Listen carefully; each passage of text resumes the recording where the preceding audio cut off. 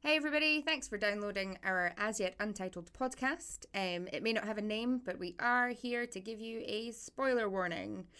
We will be discussing movies that we have watched each week. They could be old, they could be new. But if you haven't watched them and you'd like to enjoy that first, please go and do that before you listen to us, for fear that you may actually find out what happened. On top of that, we just want to give you a little content warning as well. We may be discussing themes, directors, actors that you may rather avoid. So yeah, just be aware of that as we go forward. We'll have a little description in the box, so if it's something you'd rather avoid, please do so. Other than that, please enjoy.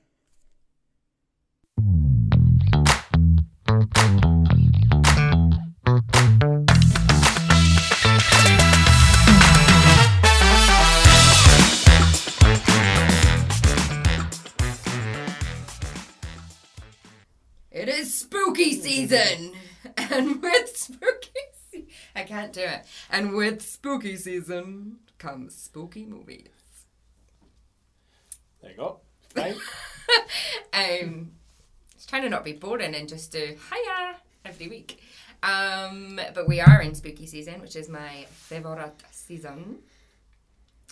You like to watch a lot of horror movies. So you have basically exclusively given me the list for the next, 4 weeks. Yep. Fun times. Because you have, in fact, seen all of these movies. I have. Love it. What movie did you give me last week, Mr. Craig Walker? It was Friday Night 2011, which you enjoyed a lot. And this week, you set me the task of... The 2020 Invisible Man, starring Elizabeth Moss. Yes. I thought this was going to be scary, and it really isn't. Oh.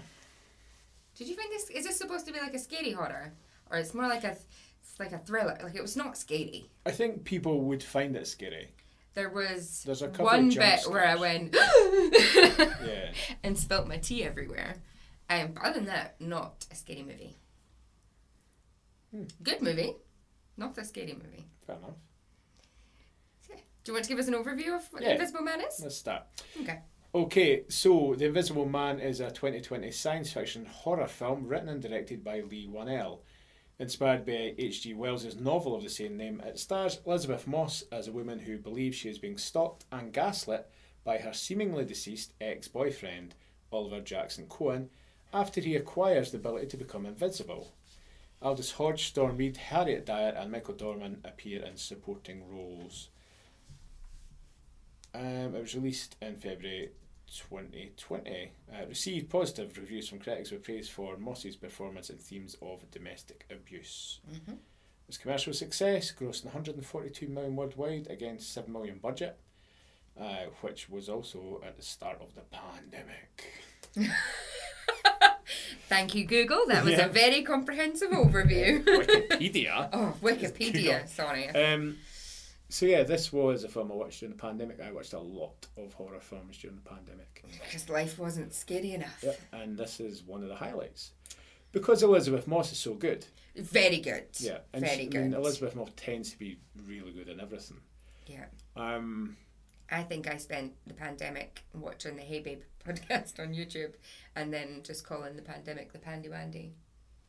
And that made me feel better. Lovely. The old Pandy Wandy. We'll have to put a pandemic trigger warning on as well. So wait till it's over. I found the pacing a bit difficult. Okay. I thought it was a little bit uneven, and I don't know if they were stylistically doing that to put you off when scares were coming or unsettling parts were coming through. But again, we keep coming back to women being abused. It's almost like it happens everywhere. It's almost, yeah. What's it they say? Life imitates art and art imitates life. Yeah. I don't know which one imitated which first, but I do. Lying, but... Yeah. I do like it. I think it's very good. I don't think that particularly scary, but again, no. I'm speaking from a viewpoint of a guy. I think as a guy, it's not scary. I think if you were living in that situation and you were putting yourself in those shoes, that is one of the most petrifying things you could be in. But as a movie, I wasn't afraid by it. There was one jump scare, and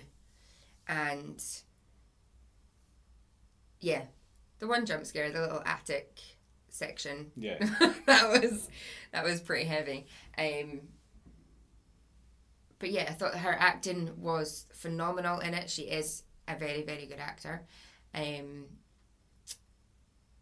The story was, was good and stuff, and I liked the ending that she orchestrated. So yeah, spoilers, there's almost a kind of twist at the end, and I thought it got a little bit too overcomplicated towards the end, where you find Adrian and he was like, oh, it was actually him. So big spoilers. Yeah, big spoilers. So, but that's just, she would always have known that regardless.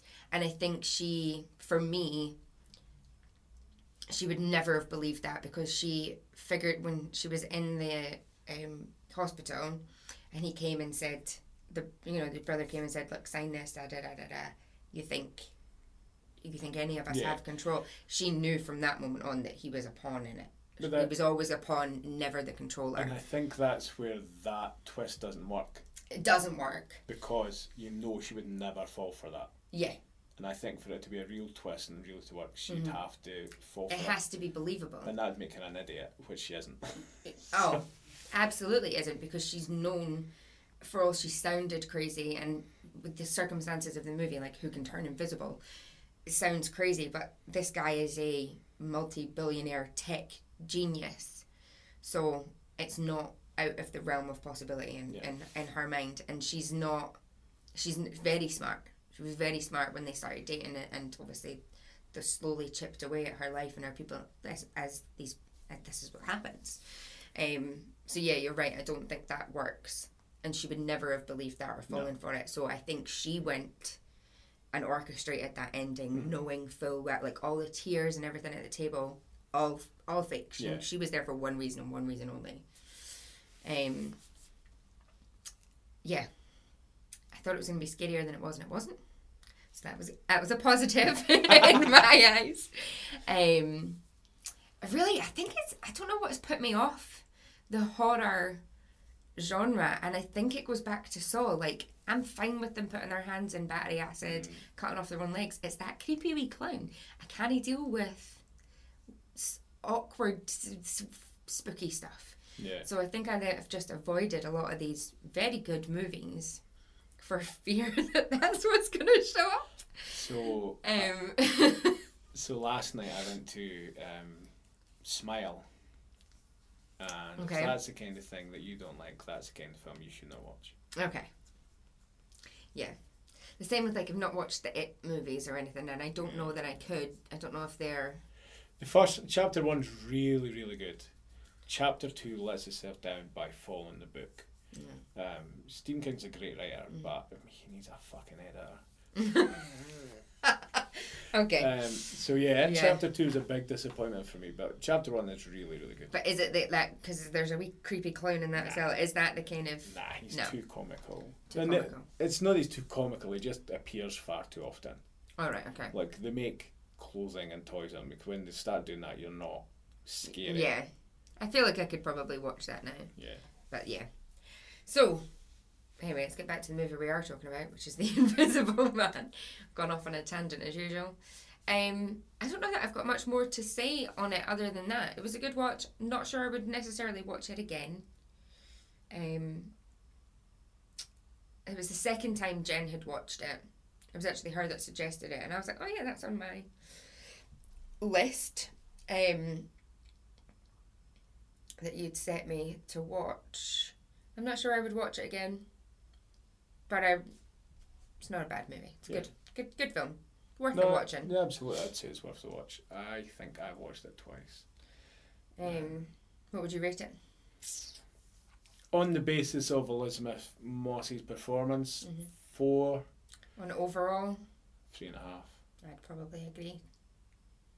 Elizabeth Moss was excellent, but yeah, the whole movie itself is... if you're putting somebody else in there, it's probably not as good. No. But it's also very okay, not the invisible part, but you remember that movie with Jennifer Lopez where she sneaks out? So that whole beginning entrance where she rolls the Jennifer Lopez one, and she's escaping her narcissistic boyfriend, so she takes all of her stuff and she drops the kid. Oh, I'm gonna have to find it now. Wait a minute whilst we check with Uncle Google. It's years ago, and yeah, she drops her kid off, and then she goes and she learns how to fight, and then she goes back to the house essentially to get all of her stuff. What's her name? Who am I looking for? J-Lo. She learns how to fight in one morning. No. That's what you made it sound like. Not in a morning. No, she goes away for a while and learns how to fight. Is it Enough, maybe? Yeah. The movie's called Enough.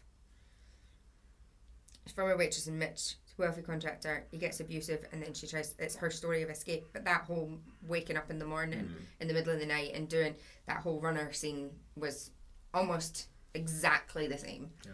So the theme and the kind of story of it, I've seen many times before, and as a woman, have known many real life cases of friends and family who have done similar situs. We've not murdered the guy, but.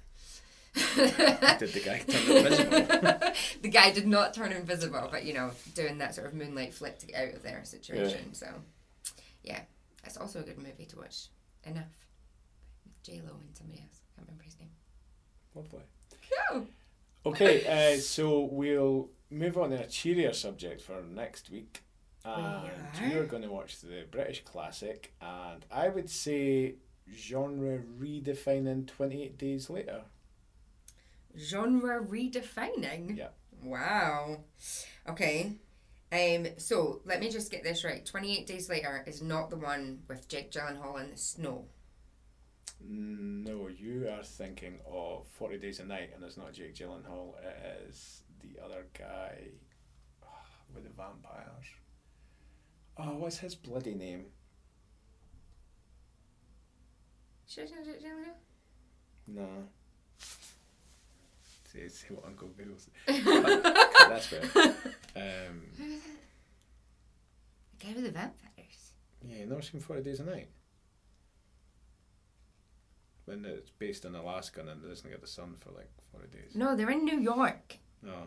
Oh, no, you're thinking of fucking The Day After Tomorrow. Aye, that's the one I'm thinking of. Josh Hartnett he's in the snow with the vampires, and that's 40 Days a Night.